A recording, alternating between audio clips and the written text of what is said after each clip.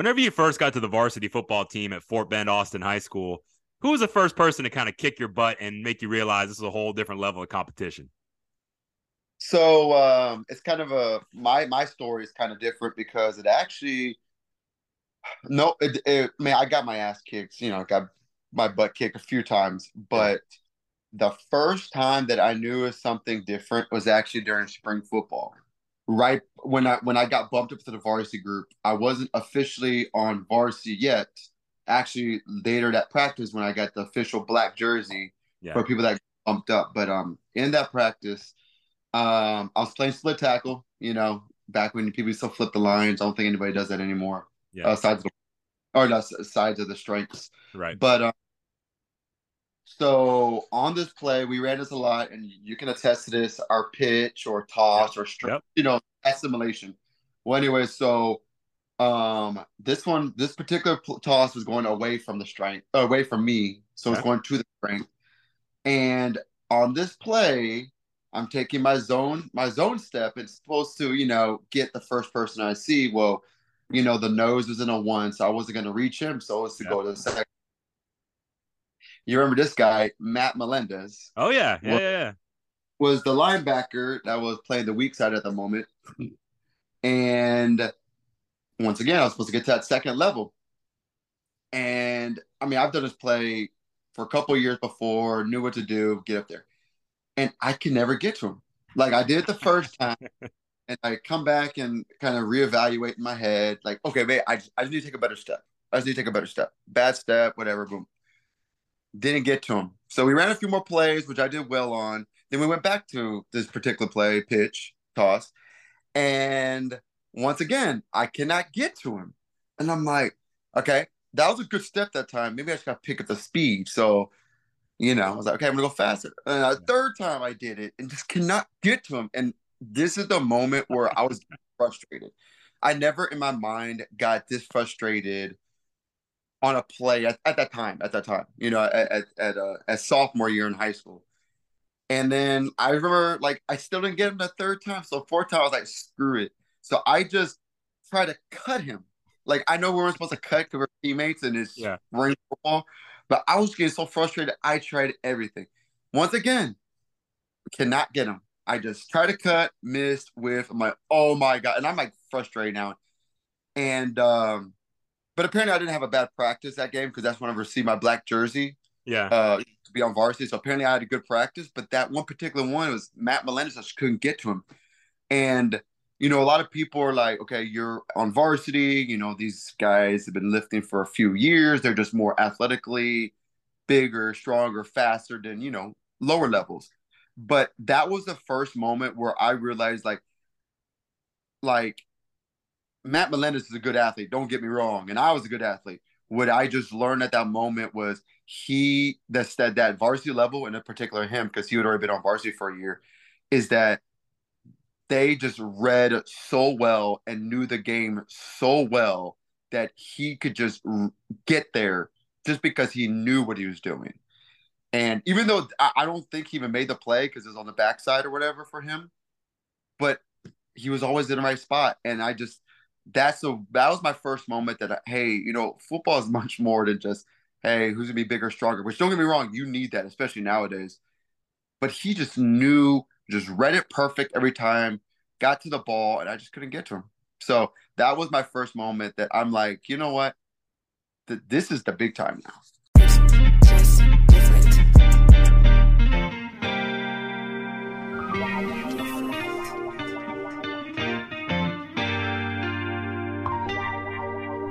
It always feel like I need one more boy and one more line. Record the track just one more time. My family think I bumped my head, lost my mind, ensuring them I'm just fine. I'm good enough, but I need one more boy and one more line. Record the track just one more time. My family think I bumped my head, lost my mind, ensuring them I'm just fine. I'm good enough, but I need one more boy and one more line. Record the track just one more time. My family think I bumped my head, lost lost my mind, ensuring them I'm just fine, I'm good enough. But truth be told, I need some therapy. Initially ain't do it voluntarily, but now I got a legacy. All right, welcome to another brand new episode of the Team Player Podcast. This is episode number 60. We are well on our way into season number 2. We got a very special edition today. A lot of Team Player Podcast first. I think this is my first high school teammate that has come into the Team Player Podcast studios. Maybe I think the first guy that's in my wedding. I mean, that's been a Team Player Podcast alumnus here. And so this is a very special guest, a guy that I've known for a very long time. He was also Coach Shao has been on the show. So I had my offensive coordinator at Aldine High School. Well, now you've got my defensive coordinator. So I've had now both of my coordinators for the Aldine Mustangs coming into the studios. It's my pleasure to welcome my good friend and now an offensive line coach at Maid Creek High School in Katy ISD. Welcome to the show, Albert Estrada. How y'all doing? There he is, man. Albert, man, you know, I'm so happy that you're here, man. I love your answer on that first segment because almost every single person, whenever they talk about their first welcome to varsity moment, it's when they got physically dominated in football. You know, somebody just ear-holed them or they're pulling on counter and just blew them up. Yours was different. I like that. Yours was about like the speed of the game, the intelligence of a varsity player. Just, it wasn't even that you got your ass kicked necessarily, but you were just, everything was moving too fast for you to accomplish what you wanted to accomplish. There you go. That's the best way to put it. It was faster than I expected in regards of just the game itself, which honestly, I knew that. But you know, especially as an offensive line guy, you're thinking it's gonna be something more physical. And like I said earlier, like trust me, I got my butt handed to me a few times. You know what I mean? Yeah. But that one moment that also, that's where I got most frustrated. That's the first time, honestly, at the time, I was honestly frustrated because I just couldn't do it. I tried everything I possibly could to get there, and I just physically, I know where it's his speed, but physically couldn't reach him, at least. And like I got a hand on him, but it didn't phase him because I didn't get enough, Right. Well, hey, I mean, we're about to dive into the show, but before we do, if you've enjoyed these Team Player podcasts, please, if you're part of the Team Player movement, take that 5 seconds to give us a 5-star rating. That helps so many people to find the show. We've gotten a lot of ratings, especially at the beginning. They're slowing down a little bit. So we're actually at 49 ratings on Spotify. So if you're listening to this, go be number 50. And then we got 27 on Apple Podcasts. So pretty good. And if you leave a written review, I will read those on the show. We love to hear those. So please share with your friends. It's word of mouth. I mean, this podcast really has grown from nothing into something that's pretty cool. We do have some very loyal listeners. So please share the word to anybody that loves sports and loves coaches. You can also hit the follow button to subscribe, and that way you'll get a new episode in your queue every single Sunday. We'd be honored if the Team Player Podcast made it into your rotation. And I'm your host, James Kovaleski. Please follow me on Twitter at Coach_Kovo. That's Coach_KOVO. All right, Albert, let's dive into it, man. So our paths crossed in high school. So I didn't actually really know you before high school. We became very close in high school, but I knew that at the time you were in the Pecan Grove, area in Richmond, but I know I should know this, but can you recount to me as far as where you lived before there, all the different places you lived as far as when you were really little? Okay. So I guess I gotta start off, and I'm going to start off with this because it'll explain everything. So my dad was a pharmacist. Mm-hmm. And we bounced around a lot. Yep. So I was born in El Paso, which I know you know that for a fact. Yep. Chronologically, you need my parents to explain it to me, but obviously I do that right now. But we lived in La Mesa, we lived in San Benito. Wow. We lived in Harlingen, which is the place we lived at the longest before we moved to the Richmond, Pecan Grove area. Yeah. Then right before we moved to Pecan Grove, we lived in Victoria. Okay. And then so Victoria, and it's funny because my sister literally was born a day before, 2 days before that. And so when we got released from El Paso to come back, my parents wanted us all born in El Paso. We brought her back to Victoria. She was there for 1 day when we packed up the rest of our stuff, and then we moved to Pecan Grove, which I lived there since I was 6 years old, and pretty much born and raised after that. So we bounced around a lot just because my dad looking for the promotions and stuff like that. And he honestly wanted to move out of El Paso. That was kind of his thing. I know we went to a lot of smaller towns before that, before we finally got to Houston, and that was my dad's big deal, was he really wanted us to live in the Houston area, more job opportunities, for him and stuff like that. And just he always wanted to be like in a really, really, really big city. So that's my dad for you. So that's where we all live growing up. And then, like I said, I've been in this beautiful city for most of my life. Yeah, and in Pecan Grove since sixth grade, and I mean, you got to do the whole playing Pecan Grove Hurricanes and all the Gators and Yeah. all. Were you Gators or Hurricanes? I know there was two teams out there. No, Gators were not made Okay, until my brother's first year. So that when I was in middle school by then. So yeah, Gators was after that. So it was the Hurricanes your the whole Pecan time. Grove Hurricanes. I mean, your house was always fun, man. It was always just plenty of kids over there and good food to eat and lots of good times. So you had that kind of really nice, I wouldn't call it a party house. Not where we weren't throwing like high school parties or anything, but we No, we were over there having a good time, man. So we were the offensive lineman hangout spot because it had all the food you wanted. yeah, My parents were always there. yes, So they were always just cooking up. My mom was always cooking up food for us, Hispanic household. yeah. And we already eat a lot. Then you got a bunch of offensive linemen in there, except for Jason Hayes. But everybody was all pretty much an offensive lineman at my house, and so we're all just eating a lot. So yeah. And then once you got to Austin High School, so you had that nice deal where you kind of got to be around your teammates really most of your life, right? So most of your school life, you were around these guys. I came a little bit later. I was 1 year ahead of you. I'm class of 2002. Your class of 2003. So I was already at Austin High School, but I was kind of a new kid as a freshman. I moved in the middle of my eighth grade. I had originally gone to Sugar Land Middle School. I would have went to Kempner High School, and then the funny story, of course, as you know, my senior year, Austin goes 3-7. Of course, Kempner goes 10-0. So those are my kids, my childhood friends. So it could have been a part of that, but that's okay. I'm so glad I went to Austin. But anyhow, we get to Austin High School. I was a very late bloomer. So I was on the freshman A team, but as a sophomore, I played like B team. I played like sophomore team, basically, JVB essentially. And then by the skin of my teeth, made the varsity as a junior. I think actually I was practicing with the JV the entire fall camp.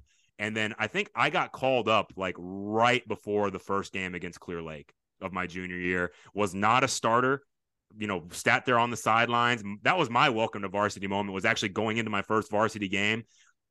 It felt like back in those days, all the defensive ends were 6'4" with long arms. And there was this guy from Clear Lake. I cannot remember his name. I'll have to look it up. I think it was Adam something. But anyway, it was like, I was like, whoa, this guy is bigger, faster, stronger, longer than me.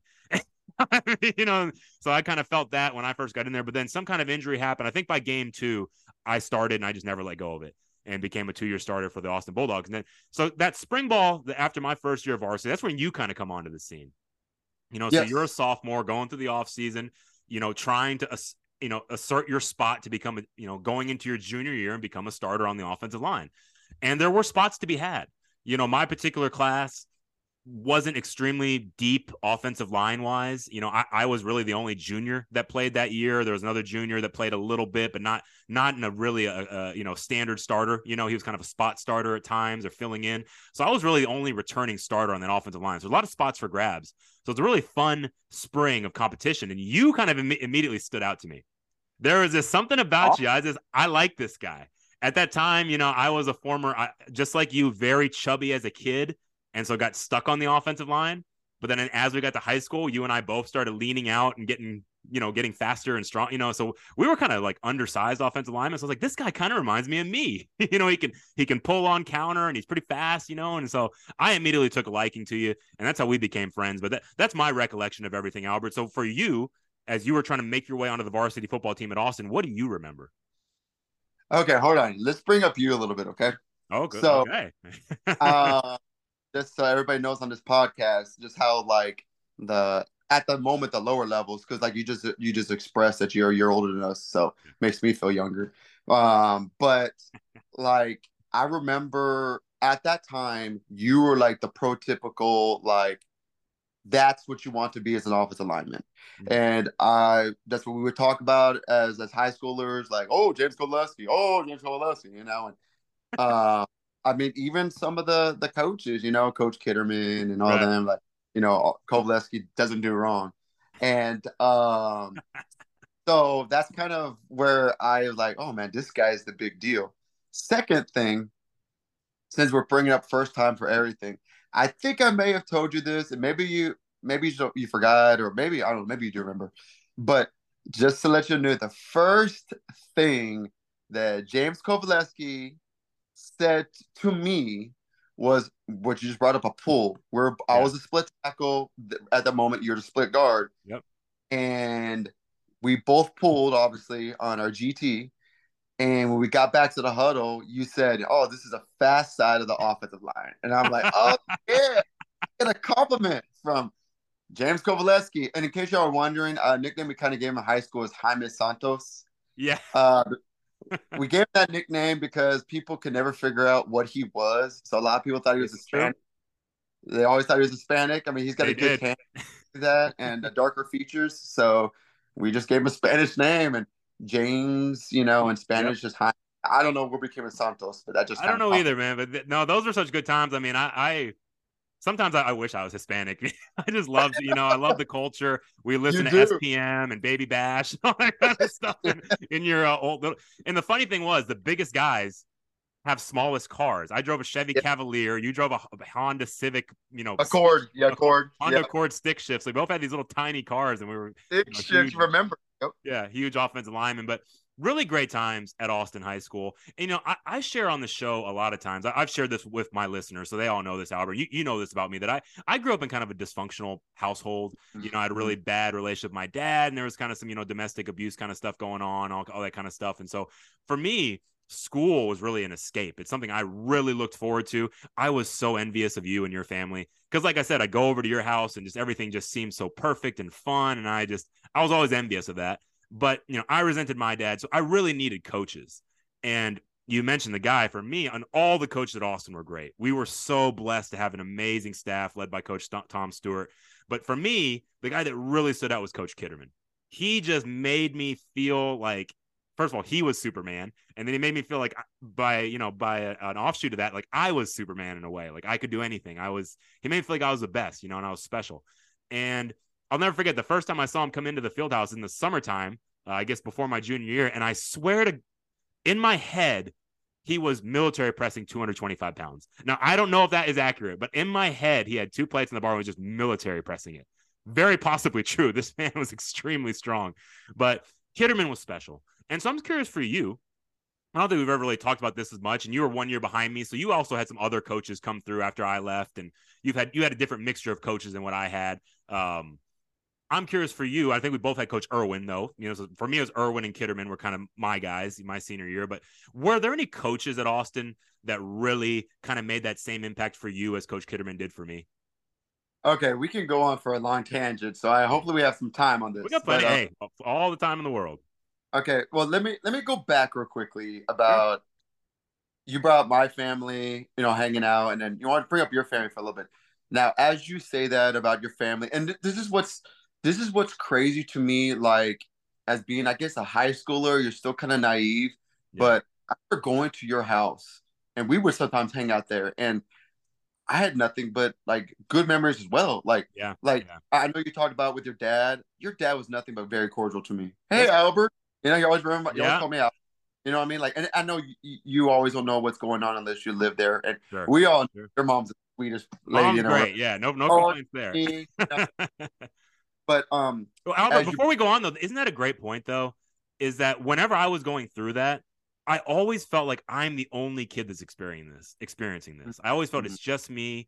But then again, like you said, like for you on the surface, of course, parents are going to behave normal in front of their friends. But like when you go home at night, that's when kind of the chaos breaks loose, And so I guess that's just for us to remember with kids, even if we meet kids' parents and they seem really nice at, functions or whatever, we never really know what's going on behind closed doors for our kids, right? I mean, I think you would agree with that. Like, no, you had no idea what was going on.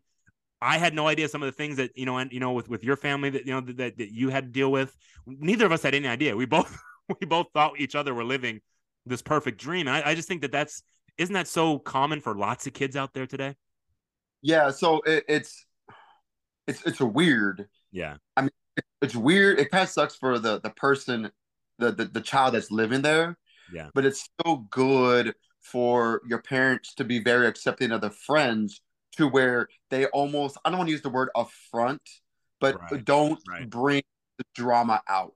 You know what I Right. mean? And Right. just to bring up, like, yeah, my family, we had a very close knit family. You know, my brother and sister, like, we're still like best friends and everything. And, you know, but my mom was a severe alcoholic, which Right. no one really Right. knew Right. is what caused her demise Yeah. eventually. But I mean, that being said, like, you guys didn't know that. You Right. know I what have I mean? no idea. No idea. Yeah, yeah, Yeah. your idea. And so, like, it's kind of crazy with that. But anyway, so I'm just saying, like, I just wanted to throw a positive out Yeah. to your home life. That for my experience, though, it was still fun to go over there. And I I'm know glad my it did. house, the party house, Yeah. or hangout house, where you want Yeah. to use the right terminology for the atmosphere that we Your house has had that perfect layout where it's kind of open in the living room. You had a nice backyard. You know, I just didn't have all the cool stuff. yeah, the open kitchen and stuff Yeah. like that. Yep. Yep. Yep. So, anyways, going back to the coaches thing. So I think 100% we had the Coach Kitterman thing. I used to call him like my father of football, Yeah. and Yeah. I'm not saying he's like displacing my father. Like my father was Or always yeah. there. Oh yeah. For specifically for football. Um, Big deal, big deal. Coach Irwin didn't come till a little bit later. Great relationship with him. Yep. Our relationship kind of built a little bit later, um, because of the whole fact that I did my student teaching at Fort Bend Austin, and he was there for.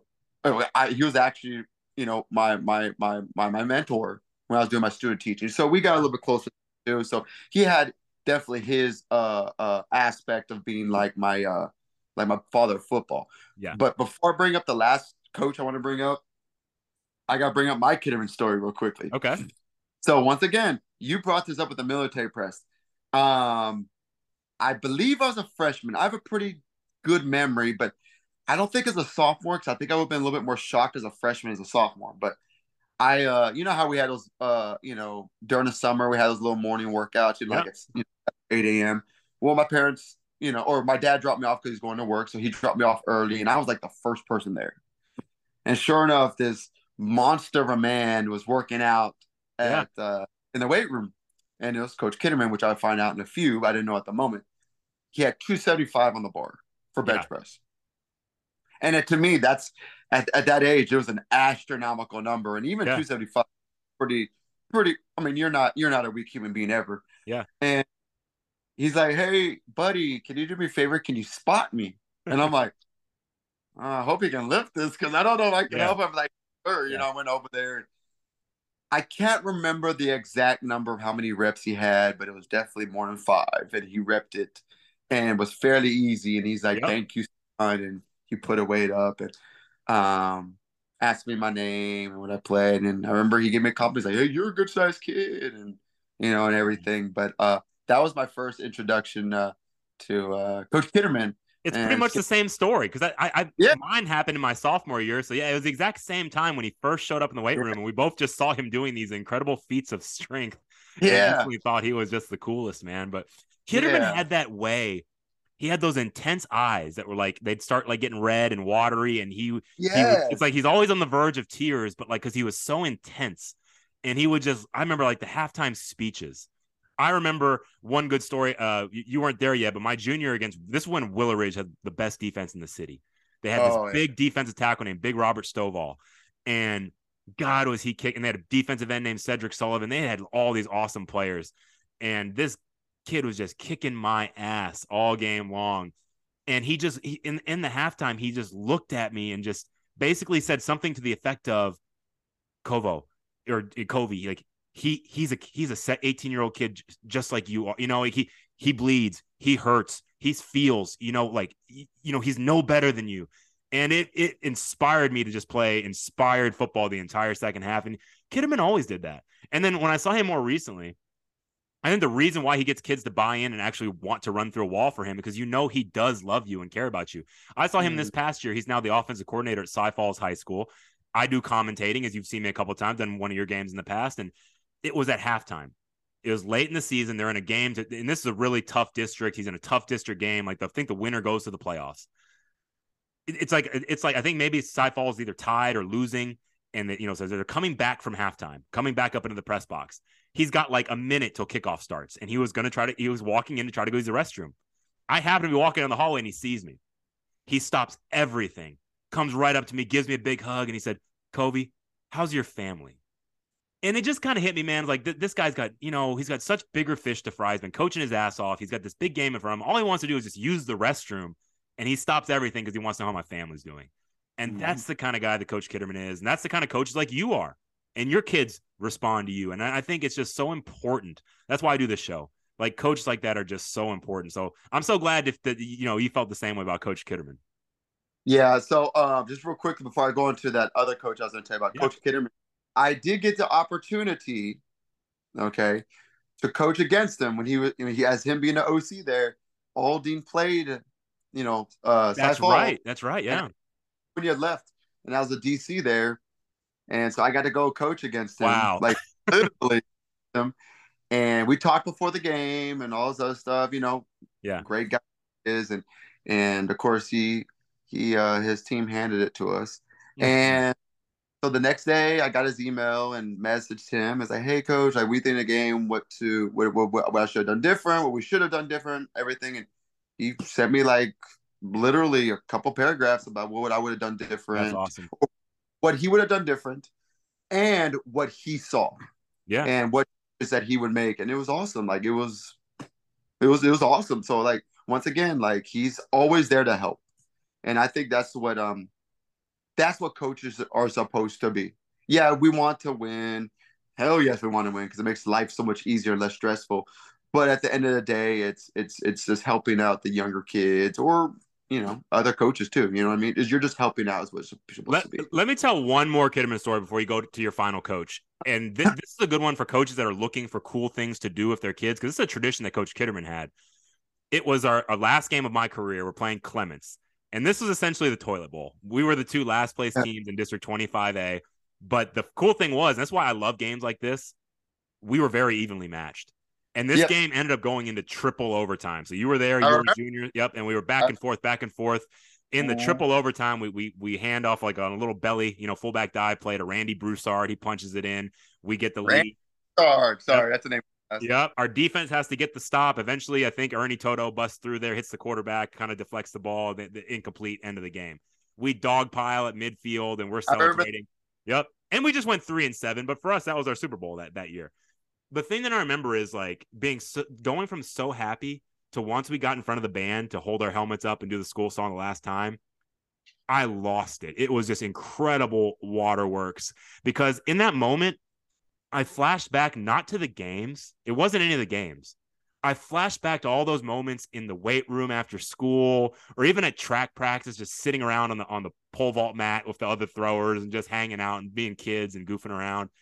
I flashed back to all those moments, and such a big part of my life was now over. And it hit me like a brick wall, and I could not get up. I remember falling to a knee and just crying.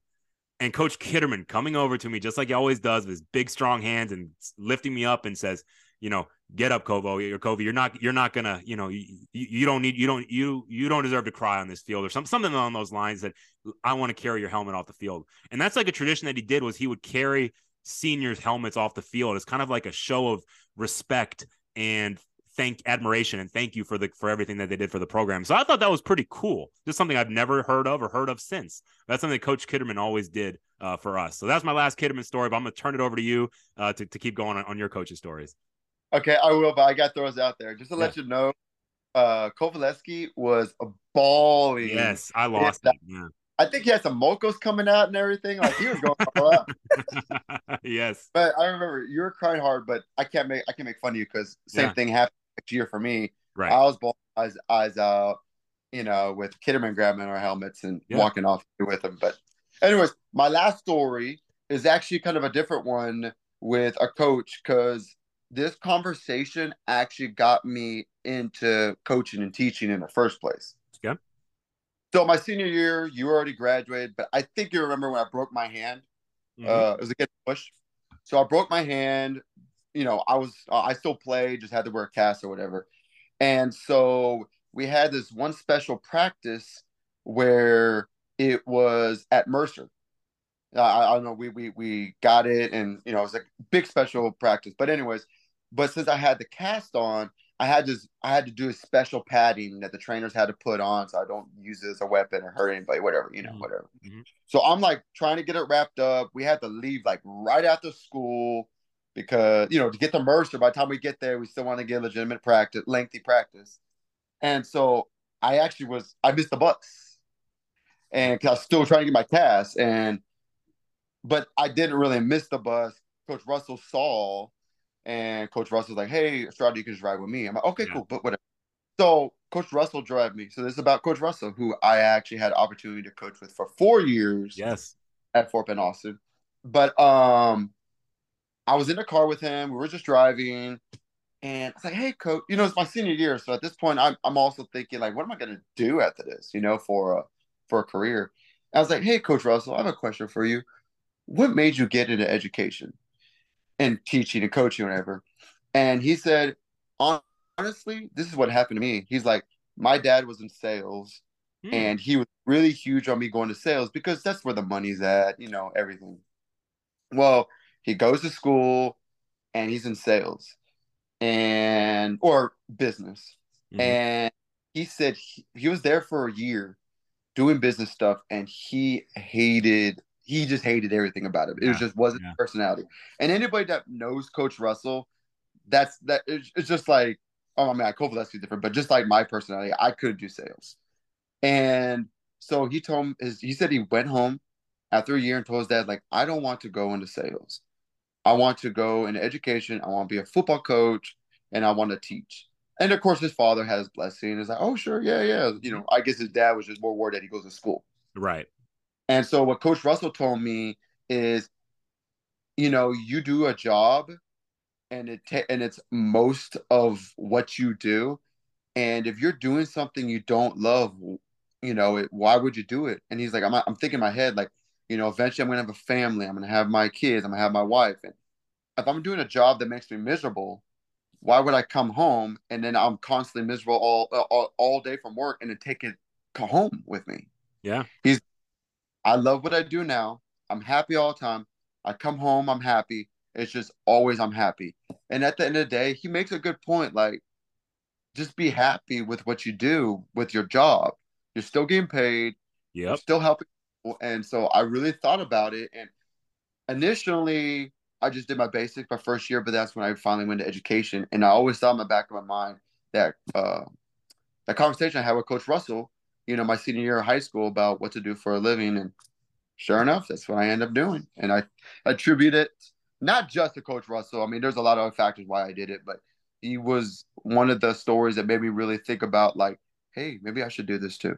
So that's pretty cool. That's pretty cool. So you were just like me in that I knew since I was in 8th grade. 8th grade is when I made the decision that we were all jealous of you because you knew exactly all of us were still kind of like, wait, this guy already knows what he's been doing since he got out of the womb, and we're over like, what am I gonna do? Because I didn't want to do pharmacy. Like, I don't want to count pills all day and stand in the same spot, right? Which is what I'm doing. But I was like, I didn't want to go that route, So no, man, that's really cool. And Coach Russell, my memory of him, because at Austin we played both sides of the ball. So Coach Russell was also my coach because I was a defensive tackle, But I guess I was, even though I played both sides, I was obviously more a part of the offense. So I kind of saw Coach Kitterman as my coach, and Russell was my coach, but more of a secondary way in a way, since I was primarily offense. But he was awesome, and I always remember he took me for my "Say No to Drugs" poster at Rice Stadium. So that was the time that I got to ride in a car of Coach Russell, and getting to ride in the car, like, he's just so cool. Just like you said, man. Yeah, just had such a good time. And then we played the spring game that night, and that was a wake up moment for me when you kicked my ass, because I remember there was a double team between you and Jason Coates where you guys pancaked me. And I guess I thought it's one of those things where I thought that because of my, bigger, stronger, whatever, that I could just beat a double team like that. And I played bad technique and just tried to but you guys really put me on my ass. And I was like, man, that's when I really was I already respected you, but I was like, man, Albert's really good. But we had some fun stories there, from Austin. So we both knew that we wanted to get into coaching. I'm just curious, any other thoughts with? I wanted to ask you this, Albert. So both you and I have in our lives have gone through extreme periods of weight gain and weight loss. Let's talk about that for any listeners that have experienced that. So both of us grew up very chubby, and so that's why we played on the offensive line. I think back in the 90s, bless our parents, they did the best, but at least my parents, like, it was very much like 90s kids. You just kind of come home by yourself and you watch Nickelodeon and you drink soda and you eat Cheetos. And like, I think back to what I ate as a kid, there's no wonder I was so obese, you know? Mhm. But then once I got to Austin, my freshman year, I could just feel like, and especially in high school, when you start like comparing maxes and 40 times, I'm just like, I'm not a good athlete. You know, I'm just getting by with being big and sloppy. And I immediately, after my freshman year and leading into my sophomore year, I don't know if it started maybe late in the spring, but definitely in the summertime, I was like a Spartan. I changed, like, I would extremely strict diet, no fried foods, no soda, no sweets. It was a very bland diet that I ate salad every night for dinner, you know, with a meal, but like always had a salad, no dressing. Ran a mile every day. I would run 1 mile every day at the Austin High School track. And so I left at 5'11", 220 as a freshman, and I came back as a sophomore, 6'1". So I grew, and I was 188 pounds. So I gained a couple inches, lost 32 pounds, put some more lean muscle on, and I was totally different. And for you, you were built kind of like me, I would say. We were both, you know, about 6'1", 6'2", 225, 230, maybe 240. For you, a little bit bigger than me, but after you broke your hand, or maybe during that time, or maybe the pressure for you to put on more weight as an offensive lineman, which I can attest to. I understand being an undersized offensive lineman. I did the same thing. Like, it was such a struggle for me to try to gain weight at Austin College.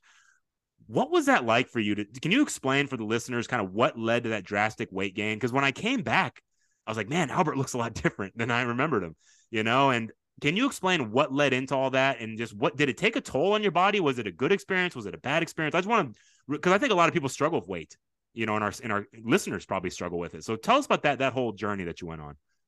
Okay, well, just like you said earlier, like, I mean, we were just big human beings. Like, I weighed 100 pounds at 7 years old. Yeah. You know what I mean? I mean, there's people that barely weigh over 100. You know what I mean? Like, you know, obviously talking about like women and stuff like that. But I'm just saying, like, I mean, that's a 7-year-old kid. Yeah. You know, I was just always a big kid. I'm always a big eater. What I'm gonna tell you, what helped me the most is that I'm not a picky eater.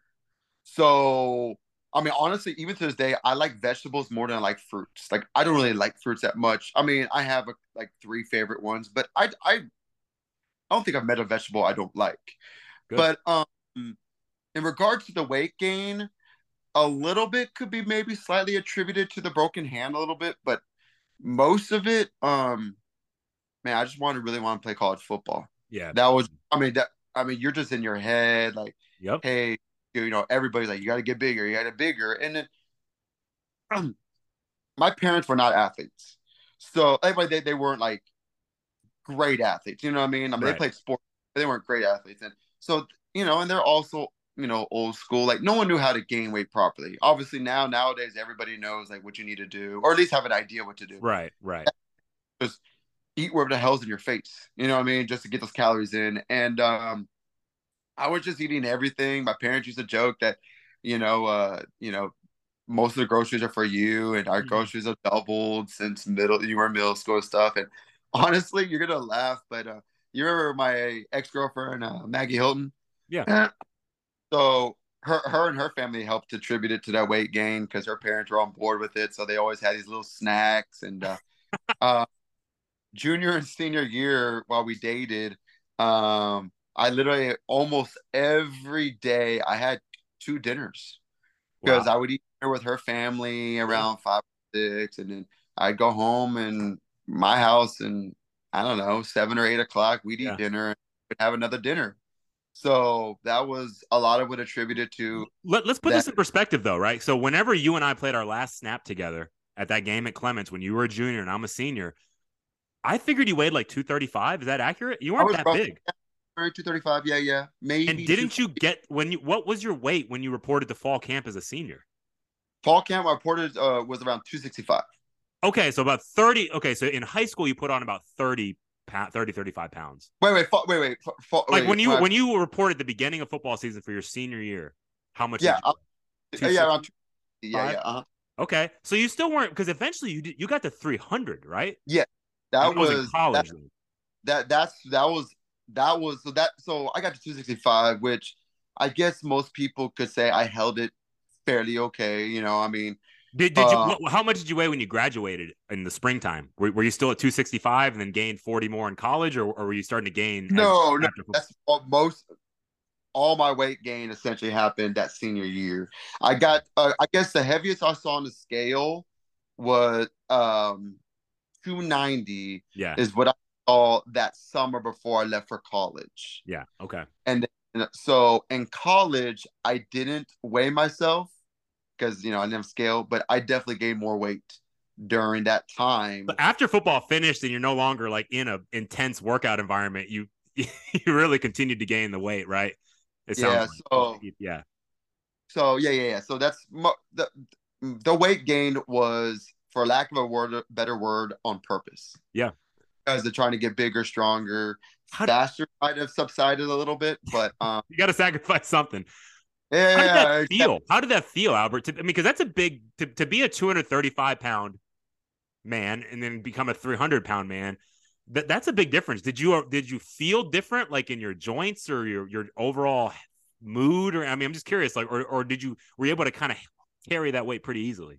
I'll tell you what. I'm gonna be positive and then the negative. The positive was, man, I was freaking strong. Yeah, so you were still slanging, you're still banging the weights. You thought you were just eating bonbons all day. You were in the weight room. Yeah, I was still, man. I remember I hit like 275 on bench, close grip bench. Yeah, Rep to 6. Nice. At one point, like I was strong. My squats were strong. Like I was strong. Now the negatives is what you just brought up, the joints, and that's actually when I did start losing the weight. When I got to about 250, when I started to drop, was when I started to notice like some, less pain in my joints and my lower back. That's right around the weight I was at, where I was like, man, I'm actually kind of like starting to notice it's starting to, go away a little bit and like subside, the actual pain, and it really, really, really didn't fully go away until probably about 230. And so you eventually, or initially, you were recruited out of high school along with some of your teammates like Jeff Kappas and Brian Derringer, to go to Cisco Junior College. Mark Pierce too. Yep. Yep, and Mark Pierce as well. So, and you accepted that. And yes. So did you play, I know you played at least one season, but did you play 2 seasons at Cisco? I played 2. Yes. 2 and seasons. So was it, I guess you maintained your 300 pounds or so both years. And then after you, remind me, when you finished at Cisco, you decided to go to Sam Houston State and just continue on as a student and a power lifter. So you still got your athletic competition, but no longer a football player. Was it at that time you left Cisco that you went from 300 to 260, or were you already starting to drop weight at Cisco? So here's the deal. Like, even though I said we were big people, and which we still are, still for me to hold that 300, like, that's not your normal. Yeah, it's not your natural weight. As soon as we started doing those college football workouts, like naturally it started to drop. Right. Even though I was a lot, like I think if I can remember correctly, end of my freshman year at Cisco, so that full year there, I got down to about 275. Yeah. And probably maintained most of that through my second year at Cisco. I think I got down to about 260 at one point.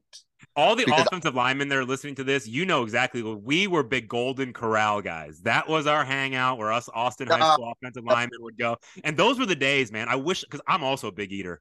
I love to eat. I can't do it the same anymore, but those were the days, Albert, where like when you and I are both offensive linemen trying to gain weight, we could just eat whatever the hell we wanted. And just keep coming back for more. We didn't care. I remember Matt Early and we went to CC's and we had who can eat the most slice competition. You know what I mean? Like, man, to be young and dumb again. I wish I could go back to those days sometime and have that metabolism. Don't have that anymore. But good stuff. So you go to Sam Houston. I know you love doing the powerlifting. So your good friend Brandon Struberg was there as well, another Austin Bulldog alum. And at that point, you still you want to coach. So can you kind of just walk us through, after, or let me ask you this: was it difficult when you decided, hey, I accomplished being a college football player, but at this time I want to move on to the next phase of my life? Was that a difficult transition for you, or was it kind of like liberating and exciting to kind of move on to something new? Honestly, I'm a football guy. Like it was tough, and Yeah. like I told you earlier, like I just couldn't keep that weight on as an Yep. offensive line, and like it, it, if I could just, I'm just making an estimate. If I just stayed with a normal football diet, where you're just, you're still eating a lot, but you're not just an offensive lineman, excessive eating like we were doing. Naturally, I'd probably say I'd be in like 230s, 240s. Yep. So it was just the toll on the body and just eating all that food. Like it was just hard for me to keep that weight because there's some human beings that can just hold 300 pounds. Like they can just do it. Just, you know, it just looks good on them. They're not hating life. Like there is some, and of course, most of them do drop because no human being should be weighing 300 pounds unless they're like 7'5" or something. You know what I mean? Yeah. But it was just a struggle. So yeah, like no one, I mean, I had nowhere to really play football. When at that point I was around 250. No offensive lineman's gonna play ball anywhere around 250, any legit program. So I just really wanted to at that point I was like, you know what, I'm worried about college, but I still had that competitive fire. And at that point, Struberg talked to a couple guys that were in powerlifting. He started this powerlifting club, which got pretty good and got pretty serious. And I was like, yeah, I was like, I'm down with that. I mean, you know me, I'm a weight room guru still to this day. I love the weight room. So I was like, hell yeah, let's do this. So, Struberg and I did for the last few years that I was in college, just to be competitive still. Yeah. So, but to answer your question, yeah, it was tough. It was tough. The powerlifting help, yes, was a great replacer of football, no. But at least I still had a competitive fire and something to look forward to competitively. Albert, I can relate to exactly what you feel. And I think we probably talked about this at the time, but we haven't talked about this recently. But my progression. As a junior, I was 6'1", 195 pounds. Yeah. 195 playing 6A football, at guard. And Yeah. that was the day though, whenever I remember we used to have a knockdowns chart. And it's not really like Oh, pancakes. It's not really, I didn't get a lot of pancakes on people, but I would cut the shit out of people. Yeah. I was dirty too. I'd like track them down and come from the side. It was bad just because I wanted to always lead the knockdown chart. And I was so good at, like you were saying, like get to the linebackers, cut their legs out from under them, cut a 3 technique. I love doing that. But, so I went from 195 as a junior to about 225 as a senior. I get to Austin College, I'm playing defensive end because I always, again, just like you were saying, I'm thinking in my head, even though I was a first team all district offensive lineman under the tutelage of Coach Kitterman, I was a pretty good offensive lineman. He taught me the right way. But I was like, I'm not big enough. So I asked the coaches at Austin College, let me play D end. So I do that for 2 years. I'm second team defensive end. And I feel like kind of a fish out of water. I enjoyed it, and it was good for as a coaching side to learn playing defense at a high level for the first time. But I got up to about 230 as a defensive end. Mm-hmm. But at my junior year, they asked me, Q, would you come play offensive tackle for us? Best decision. And I said yes. I was like, I just want to help the team. I've always been kind of a team player. I want to help the team. And I moved to right tackle, have my best year. I got to 240. That's the biggest I could ever get. 240 was my maximum. I tried. 6'1", 240. But it was so hard to keep the weight, just like you were describing. So senior year. Big eater. Yeah. Senior year, I start letting outside noise. Like you were saying, like I'm too small. I'm not good. Even though I played good. I really had a good season my junior year. I could have done it for one more year and helped the team, but I let the outside and of what defined who I was fresh, and I was having trouble keeping weight. That was true. And so I kept trying to move to tight end. I got this feeling of, all of us offensive linemen, we want to be tight ends. We want to be tight ends. We want that feeling of getting the ball. We all think we're faster than we probably really are and have better hands than we really do. But I wanted to do that. So I really pressured coach, to make that transition. And I changed my body and worked on speed. My best friend's a quarterback. So I did a lot of, catching in the summer. And I changed my body and I got faster and I was, but the problem was there's no tight end in our offense. It never happened. It's our style of offense did not use a tight end. So I became a man without a position. I'd lost too much weight to go back to O-line or even to defensive end, and I ended up playing like a wingback position. And I was a pitch man on option, which is just, it's so crazy to think less than 1 year before that I was the starting right tackle. And now I'm like catching a pitch. It was just so crazy. And honestly, I'm kind of proud of myself. Like I made it to second team. So I can't even believe I made it that far because I have such a big change. But looking back on it, that's one of my biggest regrets. And this is called Team Player Podcast. everyone who knew me my entire career, and you'd probably say the same, I was the ultimate team player until I wasn't. And that was my senior year, which really kind of stings. I went all this journey of being the coach's dream. And then I let the outside noise and outside expectations change and cloud who I was. And I could help the team. I could play offensive line. I guess that's my question now that you coach offensive linemen. And I've seen your team. You didn't have the biggest offensive lineman at Made Creek, the game that I did. You coached a lot of guys that look like me and you. What would you tell kids now that maybe, yes, they're too quote unquote small to be your normal offensive lineman, but they're good at it. They listen to their coaching. They're tough. They're strong. They're aggressive. What do you say to kids like you and me that always in our heads, we think we're too small to play offensive line, but we're getting it done. We always want to switch positions to tight end or something else. Like, what do you tell those kids? I'm just curious. You are their coach now. What are you telling them? It's a true story because I swear there'd be a practice or two where I have a kid, hey, coach, Kev, we're going for a pass, stuff like that. And yeah. I just joke with them. I was like, I was like, you can't catch. You know what I mean? Like, I just joke with them and stuff but once again, I have a great relationship with them. So I make fun of them. They make fun of me. I don't care. You know what I mean? Sometimes I call them fat and they'll laugh it off because they're like, you used to be fat. I'm like, I know I'm still a fat guy. Like we joke with it, stuff like that.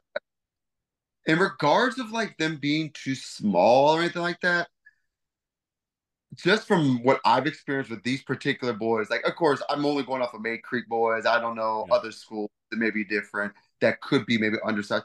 Honestly, I haven't really I think they're a little bit more like us about it and don't really let it bother them, to be honest with you, right. Which is a good that they do.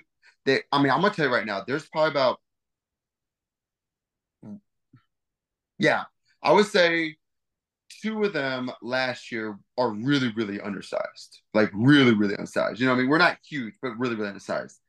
And those two have done the two things that you and I would have done. Gain the weight. Yeah. And always in the weight room. Yeah.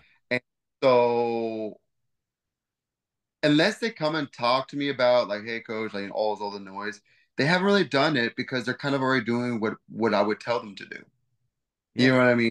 And I think the real helping them out will be from the coaches themselves, and they don't really realize it. Like change up the scheme to where they're more of an advantage, to taking blocking techniques that makes them a little bit easier for them. We can't just manhandle somebody up front. So that's kind of more the aspect that we take of that approach is just blocking that makes them more successful, and they just keep doing their part with getting bigger, stronger, faster, and other stuff. So no one's, like I said, no one's really ever said anything to us. Like we brought it up to them. Like, hey, you are undersized, but you've got to be strong as possible. You've got to love the weight room. You've got to get your extra work in and stuff like that. But in a positive construction, not like, hey, what are you doing? Like get your butt in there. So I haven't really had that much of a conversation with them about in regards to the negative aspect because I think they're already doing it. Which, linemen, dude, like that's what I love the offensive line, dude. They just do it. They don't complain. You know what I mean? I love defense. Defensive coordinator is awesome. I would love to be a DC again, whatever. But man, kids wise, man, I love the linemen, dude. Yeah, they're the best. We're just animals. I just, they just don't complain or hardly complain. I'm not gonna say I've never complained or they've never complained, but they hardly complain. Awesome. So you finish up at Sam Houston. You already knew you wanted to coach. And let's get the timeline straight. Did you go somewhere else before Austin, or did you start immediately at your alma mater in Austin? And out of all my guests, you're the 60th guest. Only about 20% of my guests have been able to coach their alma mater. You've been able to do it, but where did you start? Where did you go first? So that was my first coaching spot. Austin High School.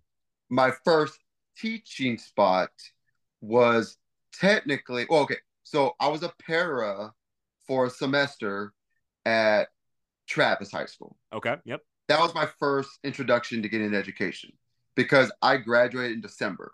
So there wasn't really a teacher job. So I was a para for a year. Then my first teaching job was at Morton Ranch, where I was doing in-school suspension. Okay. Which was job. And I can thank Coach Ryan Laba for that. Nice. Yep. The principal there actually called him because he knew that he saw my resume, so I was Fort Bend, Austin, and played football. So he actually called him up and said, What do you know about this kid?" He's like, "He's a great kid, you know." Yeah. And all this other stuff. So I thank Coach Laba for that. So I was there for a year. But during that time, because we graduated at a horrible time during the whole recession, they actually cut um, teachers that year. Mm-hmm. And I was the last one of the last ones in. So you're the Yep. first one. Sure. So I actually riffed that year. So I was trying to decide what to do. So I just found a job there in summer at CBon selling broadband stuff. And Yeah. I hated it. Yeah. But at that time, I actually already knew Coach Schreiber at Fort Bend Austin because in the previous year before that, I actually were coaching Fort Bend Austin 7-on-7 team. Since I was on the staff, I could coach a 7-on-7 team, Yep. which I did. And so I already knew Coach Schreiber and he liked me, my personality, all this other stuff, young, energetic, And he's like, "Hey man, like, if I find a spot, like, I'm gonna get you." And so I was working at CBon, still trying to find a job. I actually Schreiber got a hold of me, called me, said, "Hey, we could potentially have a job available, all this other stuff." Well, remember Coach Evans at the time? Yeah. He was, Yes. he was trying to My favorite thing about Coach Evans, just quick Evans story. I love how he would just jam Christian music in summers. He'd have like Christian rock just blaring in the weight room. Yeah, I definitely remember Coach Evans. 100%.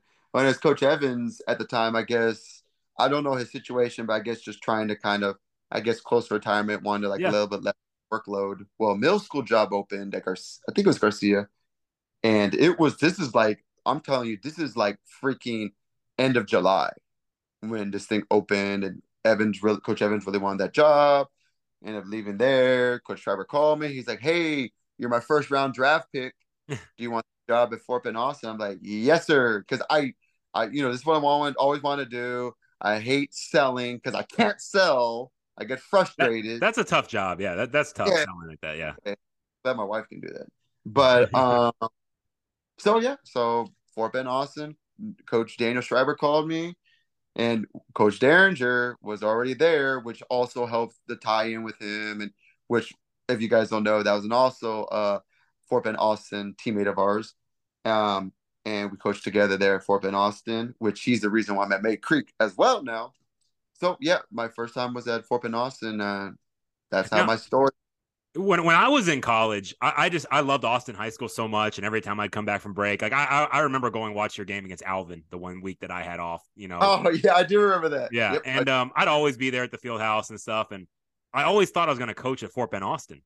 That was like my own. That's what I thought the only option would be. I didn't think of anywhere else. I wanted to go back home, and at the time, like you said, Coach Stewart said, "I'm sorry, Kobe, we don't have any openings for you." And I actually taught at Clear Brook first. Just like you, I finished in the semester, so started as a Wolverine in January and then did not actually coach, which was probably a good thing because I had my hands full just trying to learn how to be a teacher at that year. But, and it almost worked out better for me because there was a period where Austin High School really hit a very dramatic low. And I know it was like kind of more like when my brother was in high school. I think they had like an 0-10 team, like maybe when Coach Stewart's kind of like last year or so before Coach Schreiber came. And so I guess for my career, it almost was a blessing. I hate to say it like that, because Austin, we weren't winning at that time. Right. And I ended up going to Clements, which that was the glory days of Clements, where they had it. We had Derek Carr, the arch rival. We went to the regional final and lost to Katy, but that helped accelerate my career. What's that? Yeah, it was great.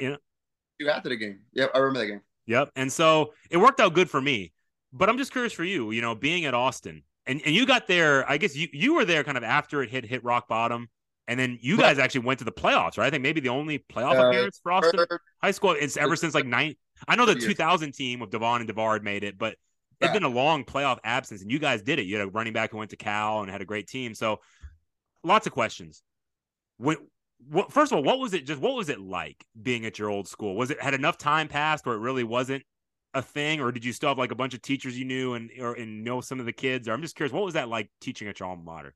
Well, I didn't know any of the kids, but yeah, there was literally a lot of teachers that were still there, Yeah. and it was kind of weird. I had Mr. Caramano was one of my history teachers.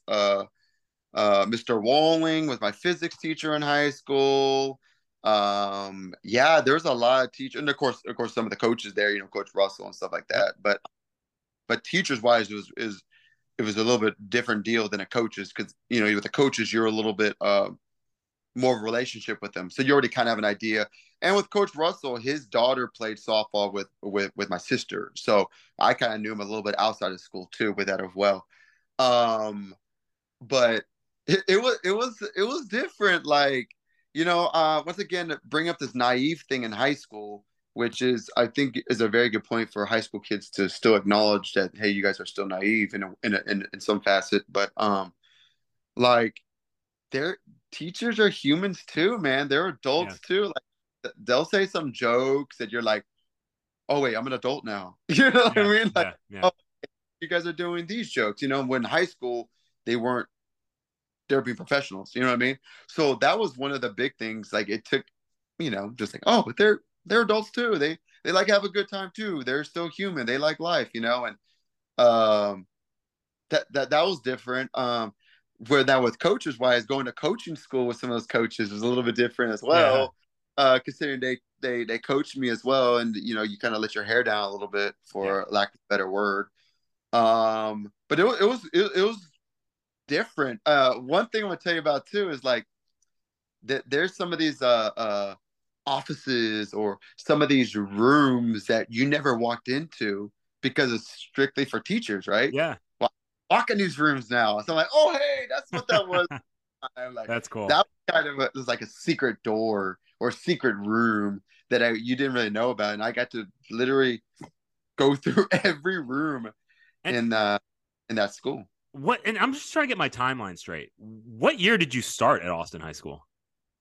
It was 2000. Hold on, let me do my math. I'm more of a weightlifter than a math guy. It's 2000. Oh, boom, boom, boom, math. Around 2010, 2011. There we go. So you coached against my brother then. Do you remember playing against my brother at Travis? Yes. Okay. Yes. So wow, yeah. Yep, you're right. I did. So you were there for kind of some really down years at the very beginning. So your brother's last year, I believe, would have been he graduated 2012, so the 2011 football season. Yeah, okay. So it's 2011, 2012 because this is my first year was your last year with your was your brother's last year. Okay. That second so what made us bad that first year was that we were still young. Yeah. Like remember like we were literally a junior. Trevor Michaelbus, our starting Mike linebacker, who by the way is probably the best linebacker I've still yet to see. Yeah. He was good. Yes. Was a sophomore. Yeah. At the time. The Cal running back you talked about, Vic and Weary. That's it. Yep. He's a sophomore.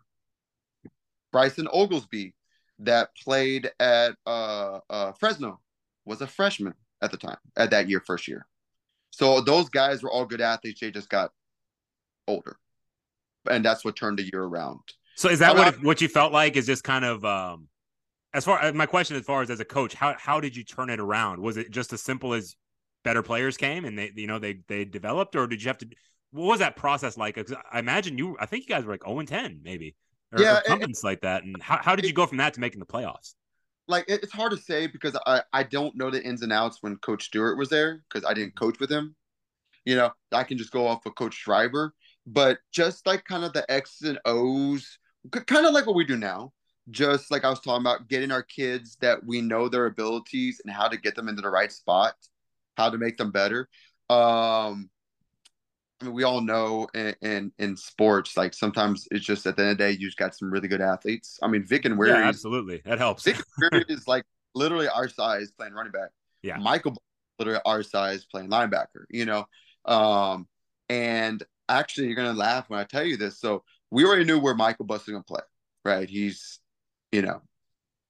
just going to be there. Oh, and Josh Rahman, another great linebacker. He was good too. Yep. Best linebacker I've ever seen coach was also a junior. So those years, like they were only juniors and sophomores, so they got Rahman was now a senior the first year we made the playoffs, and then now Michael Buss was a junior, and also at that time, Vic and Weary his sophomore year was not a running back. We didn't know where to put him. He Yeah. never played. He was actually playing outside linebacker / safety for us. And so one time, Coach Schreiber was like, "Hey," and I think Darren, all of us kind of talk, "Hey, let's put a running back." And he played the very last game that year at running back, and he was just running people over, making moves and stuff. We're like, all right, this guy's gonna play a little bit of running back. So sure enough, his junior year, he plays running back, and the rest kind of goes. We just kind of put the right guys where they needed to be. We had some good-looking athletes. Our X and the O's were in the right spots. Our coaches were working our butts off, and I mean, just sometimes everything just works out perfectly, And of course, after a couple years, so my second year there, we made the playoffs. Got knocked out the first round. And then, of course, our second year, we're in the playoffs again, further get knocked out in the third round against Pearland High School. So that was the history that you guys won a playoff game. That had never been done in Austin high school history. Yep, that year. Yep. Beating Clear Springs. That's a really impressive win. Yep. And then, of course, everybody was seniors at that point then. And then, of course, we dropped down quite a bit after that. And then after that, Fort Bend Austin couldn't really get it back. It just, we're limited at that time. And it's just the same. Pretty much. I know I left, but I mean, for the most part, the same staff was still there. Burlingame was a DC. Bourne and Derringer were doing the offensive side of the ball. I mean, so a lot of it was still the same people. It's just couldn't get the same magic with athletes and stuff like that. Albert, I mean, that I can relate to this because I mean, we had all the success at Ridgepoint, and then the next chapter is you and I go to Aldine together. And we just couldn't replicate it. We just obviously, we did with the wins and losses, we couldn't replicate, even though we're doing the same things. But I remember one of the things that really attracted me about you. Of course, I knew you. I knew I could trust you. I knew you loved the weight room, which I knew would be so important, for any good program. But I really liked that you learned under Dan Schreiber, who was a part of those Katy high school teams. He's part of that 1997 state championship team. And so you kind of learned that Katy style of 3-4. So I was just so excited to kind of pick your brain and see how Katy did it. Because at Ridgepoint, we were in a 3-4. There's a little bit different style than Katy. It had, a little bit of stuff, maybe more based on a Stratford 3-4 defense. But it was just really, it was cool picking your brain and learning all that. And I mean, obviously at Aldine, my career record is 2-18. You were able to stay several years, after I moved on with Coach Semler, and continue to do some great things. And you had 1 year, man, you guys were so close to winning several games. I think maybe a year or two after I'd left when Ja'Cory Howard had become a senior and that was a good class. But my question is, I asked Coach Chow the same question. All those wins at Ridgepoint and all the playoff game you won at Austin, you think for both of us, to me, one of the most impressive victories, and I don't want to speak for you, but at least for me, my proudest win that we ever had was at Aldine High School. And it was the time that we beat Nimitz. And the reason I say this is we were a 2-8 football team, and Nimitz made the playoffs. You do not see that very often. We're a team that comes into a game with only one win. Our only win was against Northbrook, which, it was at the bottom of the district at the time. Yeah. We came in there and we stole a win. And it was one of those things where, we did all the things you need to upset. First of all, it was raining. It was raining heavily, which I always think helps an underdog. Cold. They fumbled it a ton. We didn't. They had a ton of penalties. We didn't. And our star safety, Andrew Davis, had to make an interception in the end zone when they were about to score and take the lead and win in the final minute. So I'm curious your memories of that game, man. I shared my memories. Shao kind of said some of his memories. Your memories there, and one of the greatest upsets ever for Aldine High School to defeat a playoff team. What are your memories from that game? Well, other than the weather you just brought up, I remember that. As a new DC, I just remembered that it just all the pieces, I think you kind of said it, just all the pieces landed perfectly. They didn't play well, or I want to phrase that. They made the mistakes. They made more mistakes than us. Absolutely. We capitalized. Yes, for sure. Yes, we took advantage of. And it was I'm going to go back. I'm going to tell you what I remember. I'm going to go back to the Drew Davis interception. Okay. Yeah. And I remember I said this to him and the defense later on, Like he technically was in the wrong spot. Oh, really? A football play. Yeah. You know what I mean?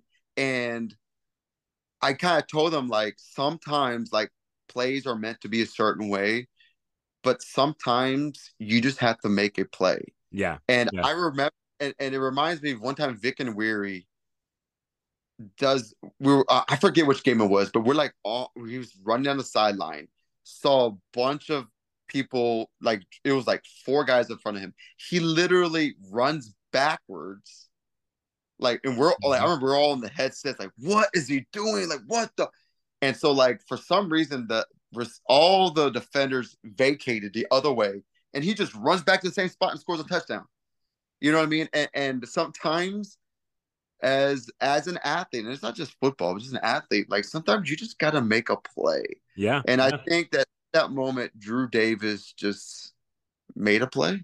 You know what I mean? And I Yeah. just keep thinking in my head, like it's just like as a DC, like a play that worked out for us was not designed the way that we wanted to be played. And I think that's what makes it hard as a coach.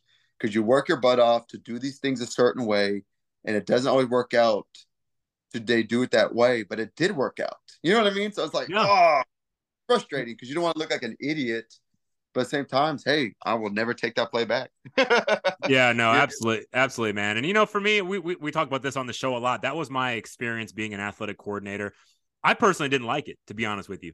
I Yeah. didn't like the job responsibility of kind of You more were of manage. the coach. I remember that. I like coaching the kid. I like coaching inside linebackers, and Yeah. so much more of my job was now working with adults. There's some great ones there at Aldi High School that Yeah. I love to this day, but it just was a different role. And I think that's something to really think about whenever there's just some people that are cut out for that.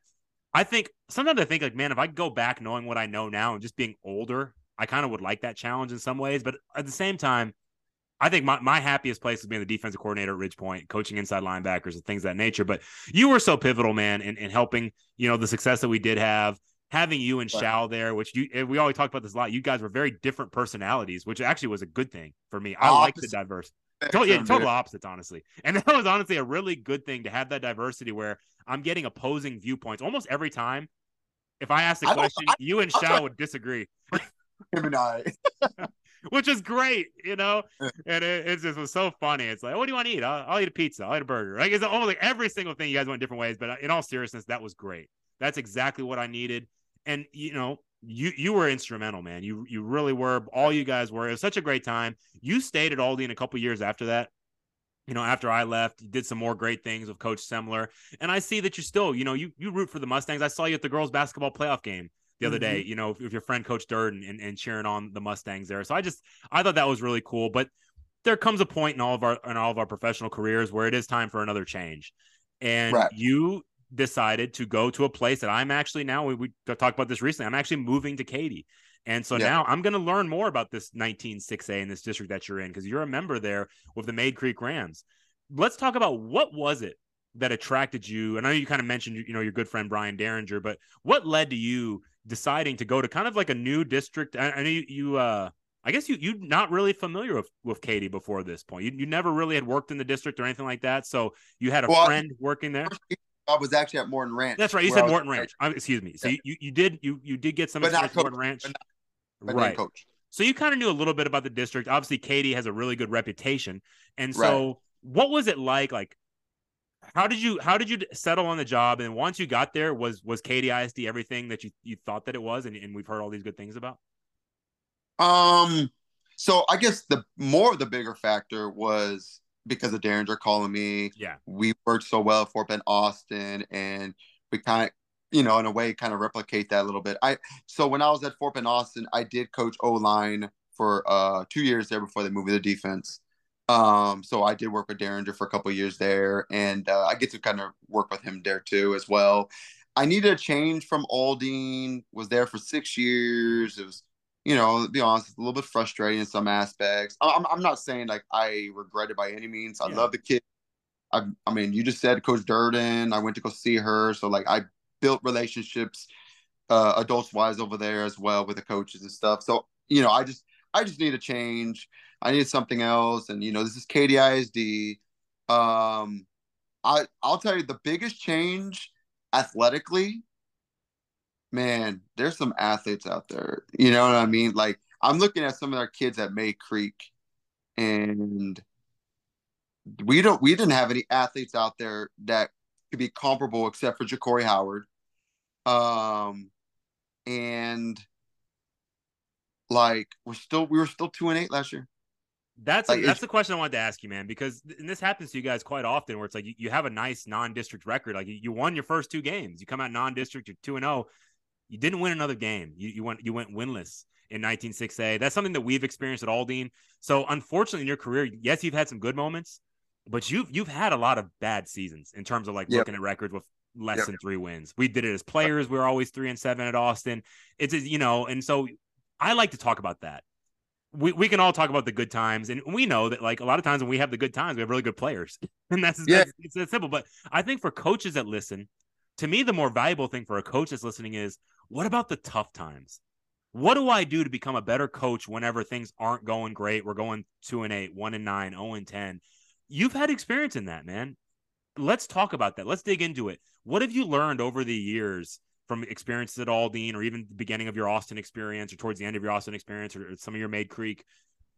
What do you do to fight through that? And especially at Maid Creek, you guys are a pretty good football team. You just play in a really hard district, So what do you do to keep getting better as a squad whenever the results aren't going your way?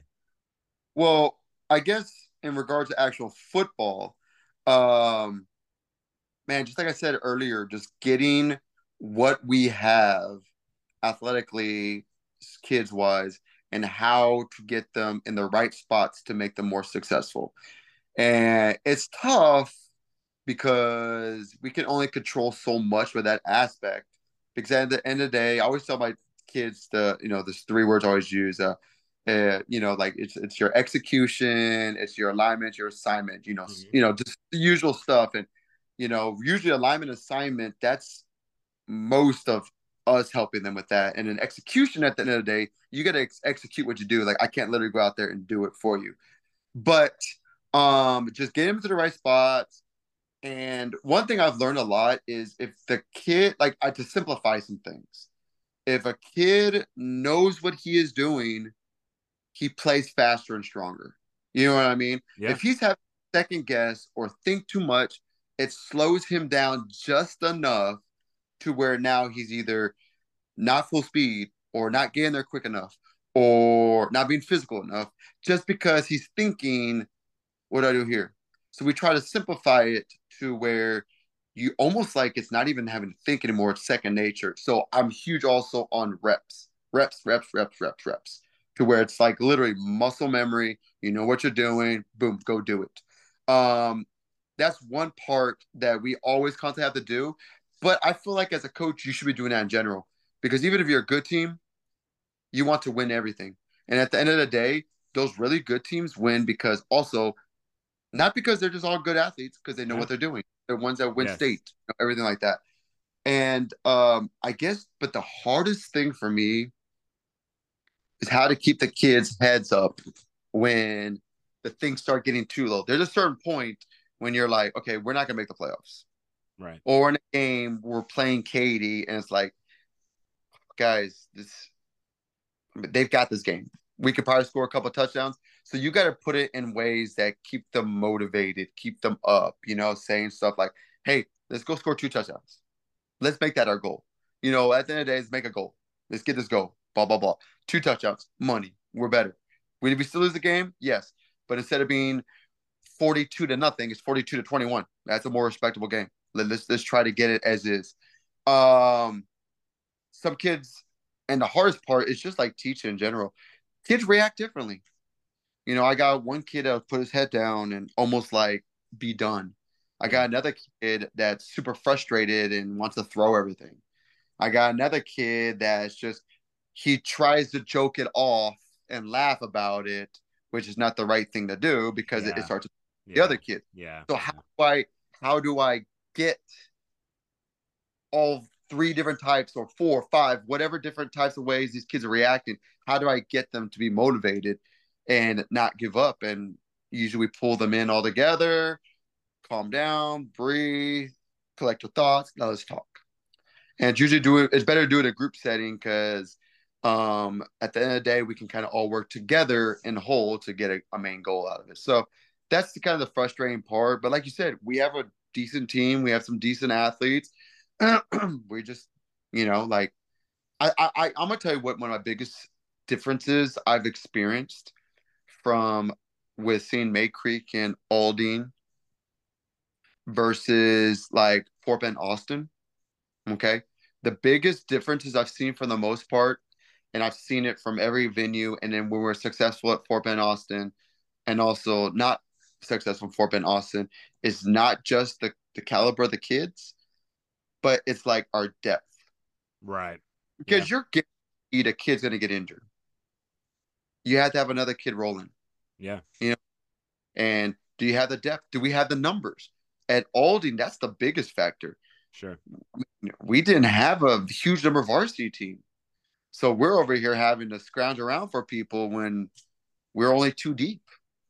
Yeah. The good years we're good at Austin, man. Like, there's probably 3 guys on the offensive line that'll be like, if someone gets injured, you're in. You're good. Money, let's go. I used to think that all the time at Ridgepoint, Albert. I was like, man, my backup safety or these backup linebacker, like they would start at most of the other schools in this district. You know what I mean? Like that was just such a blessing to have that guys that could really play. But one thing I've noticed, I think earlier in my career, whenever we go scout and we'd see a team that was 2-8 or 1-9, and you see the players really struggling on the field. I got to raise my hand. I was guilty so many times of assuming like, what's going on there? Like, why so bad? Like I just assume that it's a lack of preparation and things of that nature. But what I've learned is some of the best coaches we have in the city are going 2-8 and 1-9, even 0-10. I mean, I've just seen so many good ones. Several that I've had on my show, like Andres Gomez at Northbrook is phenomenal. Cyril Ojeda, at our Aldine Mustangs. Yep. I think he is a great coach, man. I called one of his. Called one of his games this year. They again not a great season on the win-loss, but I'm watching and they're like they got different personnel groupings and like the kids know what they're doing. You talk about knowing what they're doing. The kids all know what they're doing. Just at this moment in time, they're not able to execute it yet. So that's all. I totally agree with you, man. So that's one thing I say to coaches: don't sleep on these programs that aren't winning. And I think whenever we have like clinics and things of that nature, I don't think it should always just be the championship winning coaches. Oh, I agree. You can feature some of these coaches that have losing records, because I learned that at Aldine when I started networking and talking to guys like Dave Handel. Remember at Galena Park, I'd go talk to him when they were struggling, and now he's the head coach of Tomball, and they had a great season, So anyway, that's what I want to share. Last thing about you, man, you've just always loved the weight room. That's the thing. You and I, we have so many great times, man. We both love to lift. Me less now. I'm turning into a runner. You're still small. You hit 405 on squat the other day, so kudos to you, man. Those days are gone for me. But I thought you did a great job. One thing I liked at Aldine, like while I was there and even after I left, I'd go watch some of your tournaments. I love how you got the powerlifting going, and it makes me really proud to see that Coach Aislinn Garza, now, which is really cool. She's a trailblazer in her own right as one of the few female strength conditioning coaches. She's now leading that program that you were so instrumental in starting, and the kids are doing great. I think they had a state qualifier this year who did awesome. So yeah, they were at ours at May Creek. Very cool. So that's kind of cool that it comes full circle. Hopefully you and Coach Garza got to chat a little bit. But we've met a couple of times. Yeah, for sure. Just last thing I want to just about the strength training portion. Okay. I'm curious for you. Can you speak to that a little bit? Because I know you've always made it a priority in your coaching. How important is it? Like sometimes, let me ask you this: when I hear parents or I hear sometimes like certain select teams or certain trainers or kind of try to tell kids, oh, you don't need the weight, you don't want to mess up your swing or your jump shot or things like that. Like I kind of disagree with that. I'm in the camp that like weightlifting is always good. Like I look at pro baseball players, they're huge. they're ripped, they're swole, So yeah. I think muscle's always good, but can you speak to that? What you think the value of weightlifting is for any athlete? Man, I could go on this forever, so I'm gonna try to do it. Sure, yeah, abbreviated version. Part note, whatever. Yeah. So at the end of the day, you're an athlete, right? You're moving your body, right? You always want to put your body in a position that is uncomfortable, for lack of a better word, to make it better. The weights do that. So does running. So does stretching. And that's why I think it's really weird that all these science shows for the past 30 years that weightlifting is beneficial to everything. Whether you're a tennis player, whether you're a football player, whether you're a swimmer. Now, is there what's the word? Uh Specificity for workouts for your sport? Yeah. Okay. Like there's some movements that soccer's gonna do that football won't do, and vice versa. Now, are most of the workouts they do should be the same? Yes, but they Right. might do a little bit extra on something else than what we do. The only sport that I can honestly say can have a different workout would have to be long distance stuff like cross country. Sure. Because now you're working on a different muscle system. You're not working on ATP. You're not working on anaerobic like Hollis says. You're working on aerobic. Weights don't necessarily help out the aerobic. Now, do I think they should lift weights? 110%. But they may not be as part of their regimen Different as, style. Yeah, I totally get you. as most of the other sports, because most of the other sports are explosive movements, quick movements, strength, power, all that stuff. And I think that's really weird when someone says like, um, like it's not beneficial. Like for example, I think it's so like ingrained in people's brains from these people that don't know the science aspect. Like a lot of kids, when they see me and I run a sprint, like, coach, you're that fast, dude. Or I'm like, yeah, because I train everything. Just because I got muscles doesn't make me slow. Or the other day, I show the kids I can do the splits. They're like, coach, you can do splits? I'm like, yeah, I do everything. Just because you have muscles does not limit you. It doesn't affect your shot. Now, would I say lift on the same day as a basketball game? No. Right. But you're in season, you can still lift weights. Get 2 or 3 days in. I'm not saying lift every day. You know what I mean? And I think it's just always weird when these people talk about that. One kid told me, like, LeBron James, he's pretty muscle bound. Yeah. And their response would be like, he's a freak. Yes, but he also lifts weights. You Yeah. can lift weights. Yeah. You know what I mean? Totally with you And on that. arguably one of the best basketball players ever. He lifts weights. And at the end of the day, not all of us are just naturally gifted just to go out there and play a sport and be great at it. 95% of us need to work and get stronger and get faster to make yourself better. Because weightlifting also brings more confidence, makes you stronger, makes you faster, like I said earlier, and it makes you more explosive, which helps every single aspect of a sport. Couldn't agree more, man. Now, hey, last question on Katie, because like I said, I'm moving out there, and we're gonna be moving to Cane You should Island. move there. You should move near me. Yeah, I'm just kidding. move to Maid Creek or move out to Tascasita, where you're at. Tascasita, bro. Yeah, no, but we're gonna be moving out there to Cane Island, so I mean, I'll be drinking the red Kool-Aid soon. I mean, we're definitely in the Katie zone. So my son For Bo, sure. this is our dream house, so we don't plan on going anywhere. This is gonna be it. And so Bo will be a Katy Tiger someday, whether he decides to play sports. I hope he does, but if he doesn't, that's fine. I'll still love him. But if he, I'm just curious about Katy. You've gotten to see them up close and personal now. It's something that I've only coached against once in my career, but how are they so good? Because it surprises me that with how much growth is happening in KDISD, which you've seen it. You guys have a huge district, like 9 teams now. Usually what happens, and you see this in Fort Bend a lot, whenever new schools open, eventually it kind of waters down everything. And so when a new school opens, the old school in that area gets worse. Pato opens and goes to a state championship, and yet Katy is still going to the state semifinals. How do they do it? I always ask this question to people that have played against the Katy Tigers up close, like my good friends at Seven Lakes, Jimmy Hammond, all them. How does Katy, what are they doing? Are they doing something different, or is it can you explain it since you've seen it up close and personal? What are they doing? I asked Coach Shao this because he coached at Katy Taylor for a long time. What does the Katy Tigers do to be good for such sustained success? Well, I don't know the complete ins and outs because obviously I'm not there, but I'm gonna tell you 2 that I've kind of noticed with them. The culture, the drinking the red Kool-Aid like you said earlier. I think that's a big factor when you got kids every kid will bash their heads in for the team player, like you just said. Yeah.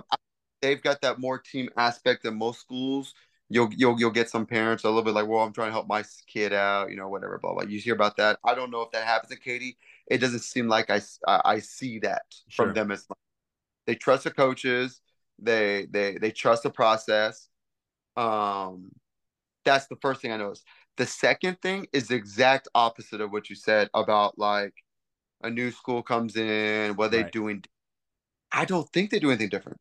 I think they Yeah. do the same thing over and over and over again. Back to what I said, like Yeah. they know exactly what they're doing every play. They have it critiqued to where it's 100% perfect, and you just go with it. Yeah. Yeah. It's got plays under center, which you rarely see anymore. They still got a tight end set, which you barely see anymore. You know what I mean? They're odd front, which I learned most of that from Coach Schreiber, is been there forever, and it's Right. very it lines up to any kind of formation you could possibly think out with too much of a hiccup. Like, um, that's just what I see. I think the Yeah. kids know exactly what to do. You don't see any be like, "Where's the strength? Where's the strength?" Right. Where we got. Right. Right. Right. Oh, there's a tight end. Like the kids know and they go right away. And I feel like they're never caught with their hands tied behind their back. They know Sure. what they're doing, and that's what I see.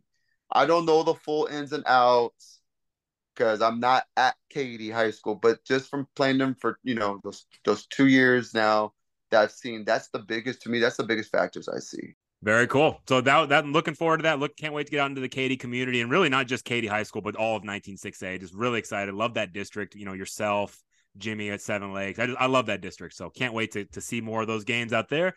Now, you know me, I love coaches. Now that I'm a broadcaster, I get to be in the stands a little bit more. And I Okay. always talk about this. Like, I see kind of negative behavior sometimes I don't like either whether it's parents second guessing coaching or yelling at referees or just negative behavior, which I just hate. Because to me, athletics is the most beautiful thing. Like, we should treasure it and like protect it, like high school athletics. It's what we need more of it. We don't need the negativity. And so I think that I understand that parents, and you're a parent, you have 2 young kids. Of course, parents, they love their kids. That's why sometimes they act out of line, right? They think they're doing it out of love. It's a place of love, but I don't think that's what's best for the kid. I think it does not give the kid the best experience. I was lucky, and I think your parents were the same way. My parents really stayed out of it. They never second guessed my coaching or anything. They just went to the games and supported, which I think is the best kind of parent. So I'm curious for you. You're a high level coach. You're a dad. What advice would you give to parents that are listening? What can parents do to try to give their kids the best possible athletic experience? Honestly, just at the end of the day, trust the coaches. Yeah. We all of us went to college for this stuff. Shoot, all of us played college sports. We know the ins and outs of how to get in.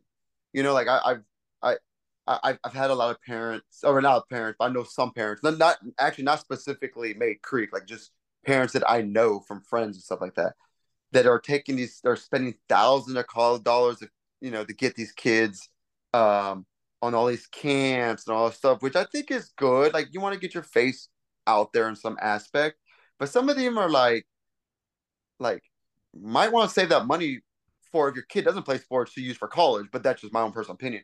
But here's the deal. Like one of them's like, well, I don't want my kid to get overlooked. And I'm like, I'll be honest. If your kid was that good, trust me, he's never gonna get overlooked. Yeah. You know what I mean? They'll These find college it. coaches get paid hundreds of thousands, depending on the big program, millions of dollars to go and coach. They're not gonna pass up some kid that should be playing D1 and he's just sitting there and they ignored him because God forbid, you know what I mean, that they just overlooked him. It doesn't work that way. And these parents have to understand that we talk to these college coaches. We played college ball. We went to school for this. This is our job. Our job. It's not like I'm going to have some doctor over there and be like, Doc, you don't know what you're talking about. You know what I mean? Like, Right. School for that. Like, why wouldn't you question a doctor, but you question us that we're not helping your kid? Like, I actually had Coach Fobb tell me a funny story. He's like, every parent, he's of course talking basketball. He's like, every parent wants the 4 best players on the court and then their kid. Right. Sure. You know what I mean? Yeah. The good point. Like I remember before my dad passed away, we is when University of Texas was playing at the bowl game here, and they had an open practice at U of H where they were practicing. And I was like, "Hey, Dad, it's open. You want to go?" He's like, "Yeah, let's go." Blah blah blah. So we get there, and they're kind of warming up, not really started. They're doing the pregame warm ups, and like the all linebackers were over there. We walked by linebackers, and they're all like my height, my size, or Yeah. whatever. And then the freaking offensive line comes out, and we're all like Yeah. looking up at them and stuff. And I go to my dad, and I was like, "Hey, Dad, you see that? That's why I didn't play at Texas." You know what I mean? Yeah. Yeah. And, Yep. and that's what a lot of parents have to understand. Like, if you're there's some freaks out there, and your kid may not be that freak. That's what Marvin Nash, who's an Austin College alum and also team player alum, that he said on his episode at the beginning. And he's the recruiting coordinator for San Marcos High School. And he says he hosts a parent meeting, and one of the things they do at the beginning of the year is they pull up the University of Texas roster and they read the height and the weight. And it's one of those things when you look at the linemen, they're 6'6", 290 pounds. And so as guys like you and me that were 6'1", 230, it is what it is, right? So but you want to know my really, really, really, really, really, really, really best advice for those parents? Yeah. At the end of the day, the goal is your kid to get in college. Absolutely. Plenty of D2 programs that you're passing up because you think your kid's a D1 kid. And D3. I mean, look at me. So I was a first team all district in 26A, and I thought I was going to waltz in there and just be the best thing since sliced bread or whatever. It's not that easy. All those kids were studs at their places too. So D3 athletics, it's still very it's a step up from high school, definitely. Especially in Texas. Yes. If you're playing a D3 program in Texas, you're still playing probably one top programs in all of the United States. Sure. Let's be honest. And so, like, for those of the parents, well, I don't really talk to the parents, but I tell the kids that all the time. Yeah. Like, when kids like, do they play D1? Honestly, dude, probably not. But you can play D2, bro. They still pay for your school. You still get your education. You still go to college. Boom. Go get yourself a good job. And look at my brother. His school was paid for, and he was a deep snapper. Yeah. That's a guy that was a 5'9" offensive lineman. And, so just like us, it wasn't going to happen, but he learned a trade. He learned how to snap the hell out of that football. And he went to Central Oklahoma and D2 and met his wife, and it changed his whole life, So yeah, I'm all for it, man. Wherever you fit in, go for it and just embrace it. So yeah, I don't like hearing sometimes coaches tell me, sometimes certain players or families, they'll kind of snub their nose at like a D3 that reaches out, like not respond to the coach. I'm telling you, respond to everybody, be humble, be grateful for the attention, and just see where it all shakes out. But man, this has been fun. We are coming up to the very last thing. We always have a little bit of fun at the end of the show. We went 90 minutes. We got over 90 minutes. We had a long show. I knew it was going to be a good one, man. I know you were nervous thinking there's no way we're going to go 90 minutes. And I said, hey. Oh yeah, I was nervous just to get to that time frame, No, you've been great, Albert. But let's talk about this, man. And if this is going to be a Fort Bend Austin thing here. So, cause I know a lot of our Austin friends are probably listening to this show. You may want to fast forward if you don't care about the Austin Bulldogs, but we're going to do a Fort Bend Austin Bulldog Mount Rushmore. So of course, Mount Rushmore is, the 4 presidents. So we're going to do our top, I'm going to do Albert Estrada's 4 most influential Austin Bulldogs that he's ever met in his time. So he can go any way that he wants with this. We're going to just have some fun with it. But I'm curious because you spent a lot of time walking those hallways there on Pheasant Creek Drive, So I'm curious for you. Who is your Austin Bulldog, top 4 all time, your Austin Bulldog Mount Rushmore? I am going to throw you a freaking curveball, 100%. Okay. And honestly, because you know me, and I feel like you're going to think I'm going to go a different route on this. Okay. But I'm tell you why I'm not. So on this thing, I'm a football guy, so I'm gonna say football related.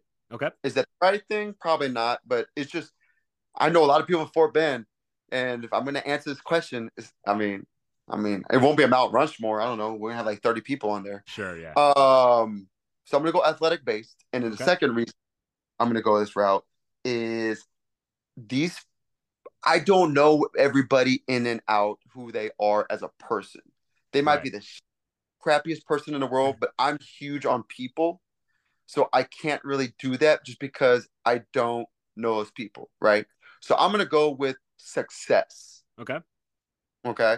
I'm gonna name the four, and then I'm gonna say the four on why it should be. Okay. Okay. Charles Burton, Charles Burton, good, very good one. Excellent. Darling Twins, Absolutely. Devon and Devard. and then Jerry Hughes. No, yep. I think you had a perfect list, man. Okay. So my reason behind it, Charles Burton, because he was kind of the biggest name that kind of came out of Fort Bend at the time for athletics purposes, especially Austin was brand new during his era, and he had some pretty good success in college and the NFL and stuff like that where he did there, and then obviously he got to be a head coach Yep. and all this other stuff. Like that's pretty successful. Absolutely. In that aspect. So let's go with the Darlings. So now when I bring this up, Burton and Darlings were before my time, essentially. Yes. And then Jerry Hughes slightly after. So anyways, you got to go with DeVar just because he played D1 football, Yep. NFL, Yep. Stuff like that. Another success out of Fort Bend Austin, which we got to hold on.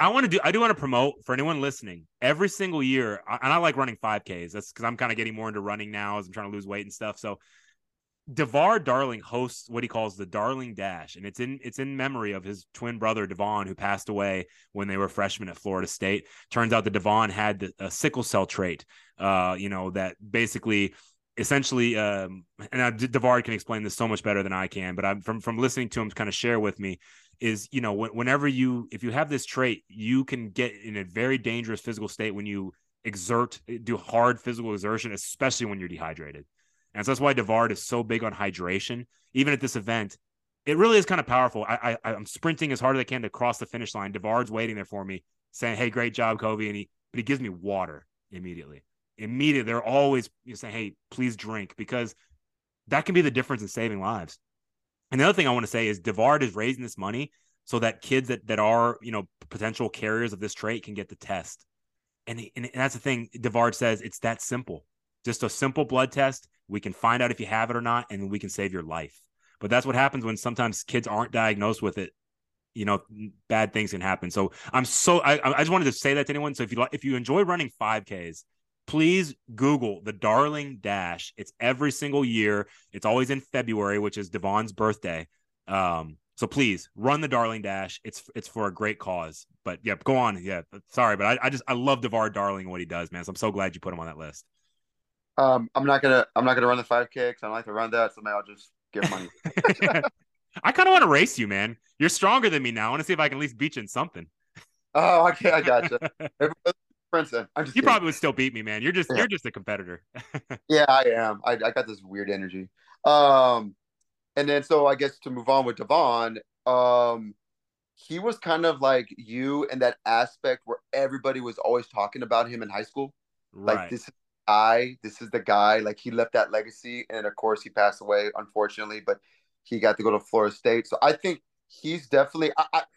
Maybe he would have gone to NFL. Maybe he'd be the most successful NFL guy. We will never know. Right. I think he kind of left that legacy because of like that's the guy you need to be. I heard he was a great guy. I remember when he died.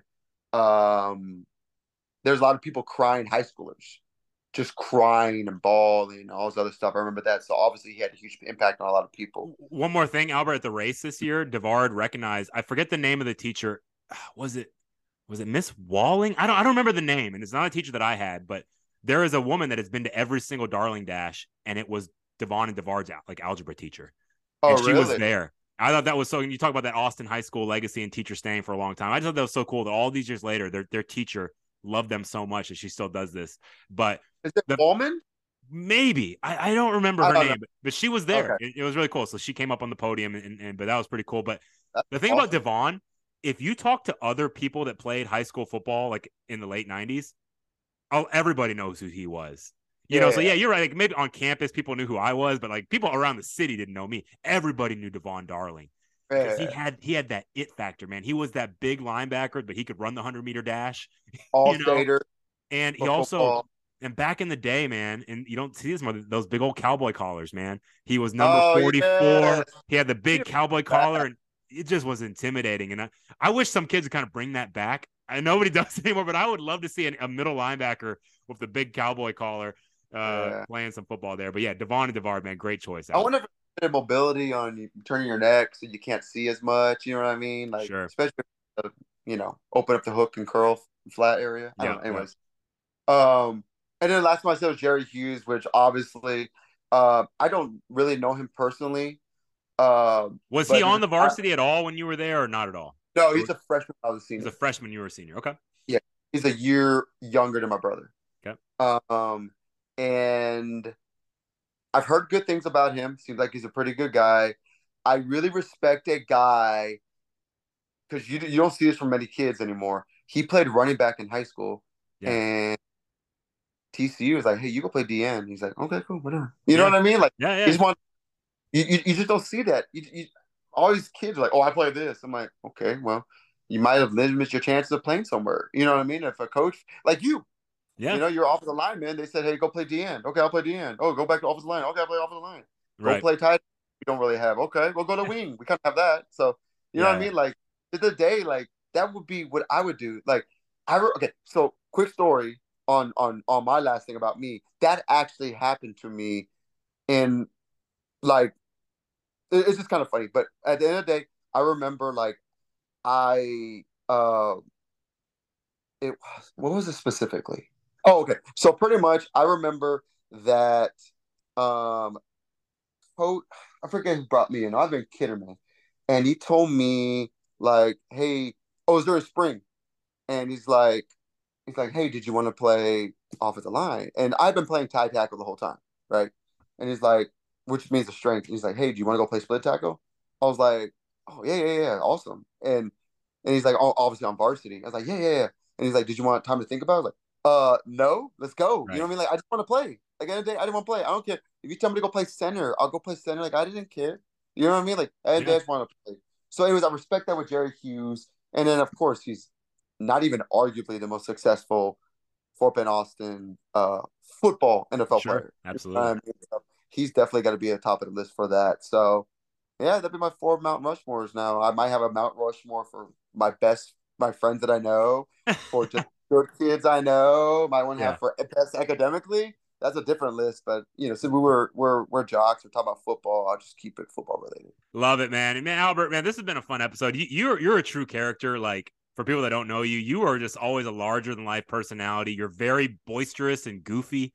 And you kind of honestly, to give people an idea, like you remind me of White Goodman, the character on Dodge, Ben Stiller's White Goodman. That kind of is how you are, off the camera and in real life, man. But you're a good friend, man. Love you, dude. Thanks for coming out here. Well, man, this was fun. If you guys enjoyed this episode as much as I did, again, just please, wherever you're listening, click the 5-star rating. That helps us so much. Helps more people find the show when they search for a sports podcast. You can follow me on Twitter at Coach_Kovo. That's Coach_KOVO. You can hit us up at teamplayerpodcast@gmail.com if you have any questions or suggestions or a guest idea. A lot of our guests come via recommendation. So we're really kind of building a cool community here. As always, the cover art and music for the Team Player podcast are provided by 2 of my former players. The cover art is by Kaiser St. Cyr. And our intro and exit music is One More Good Enough from Avrion's self-titled debut album. You can find his music on all platforms by searching for Avrion. That's Avrion. Coach Albert Estrada, thank you so much for coming on the show. Hi, Ms. Santos. I really appreciate it. I had actually a lot more fun than I thought I would. But, yeah, appreciate it, man. All right, thanks for all the team players out there for your support, and we'll catch y'all down the road.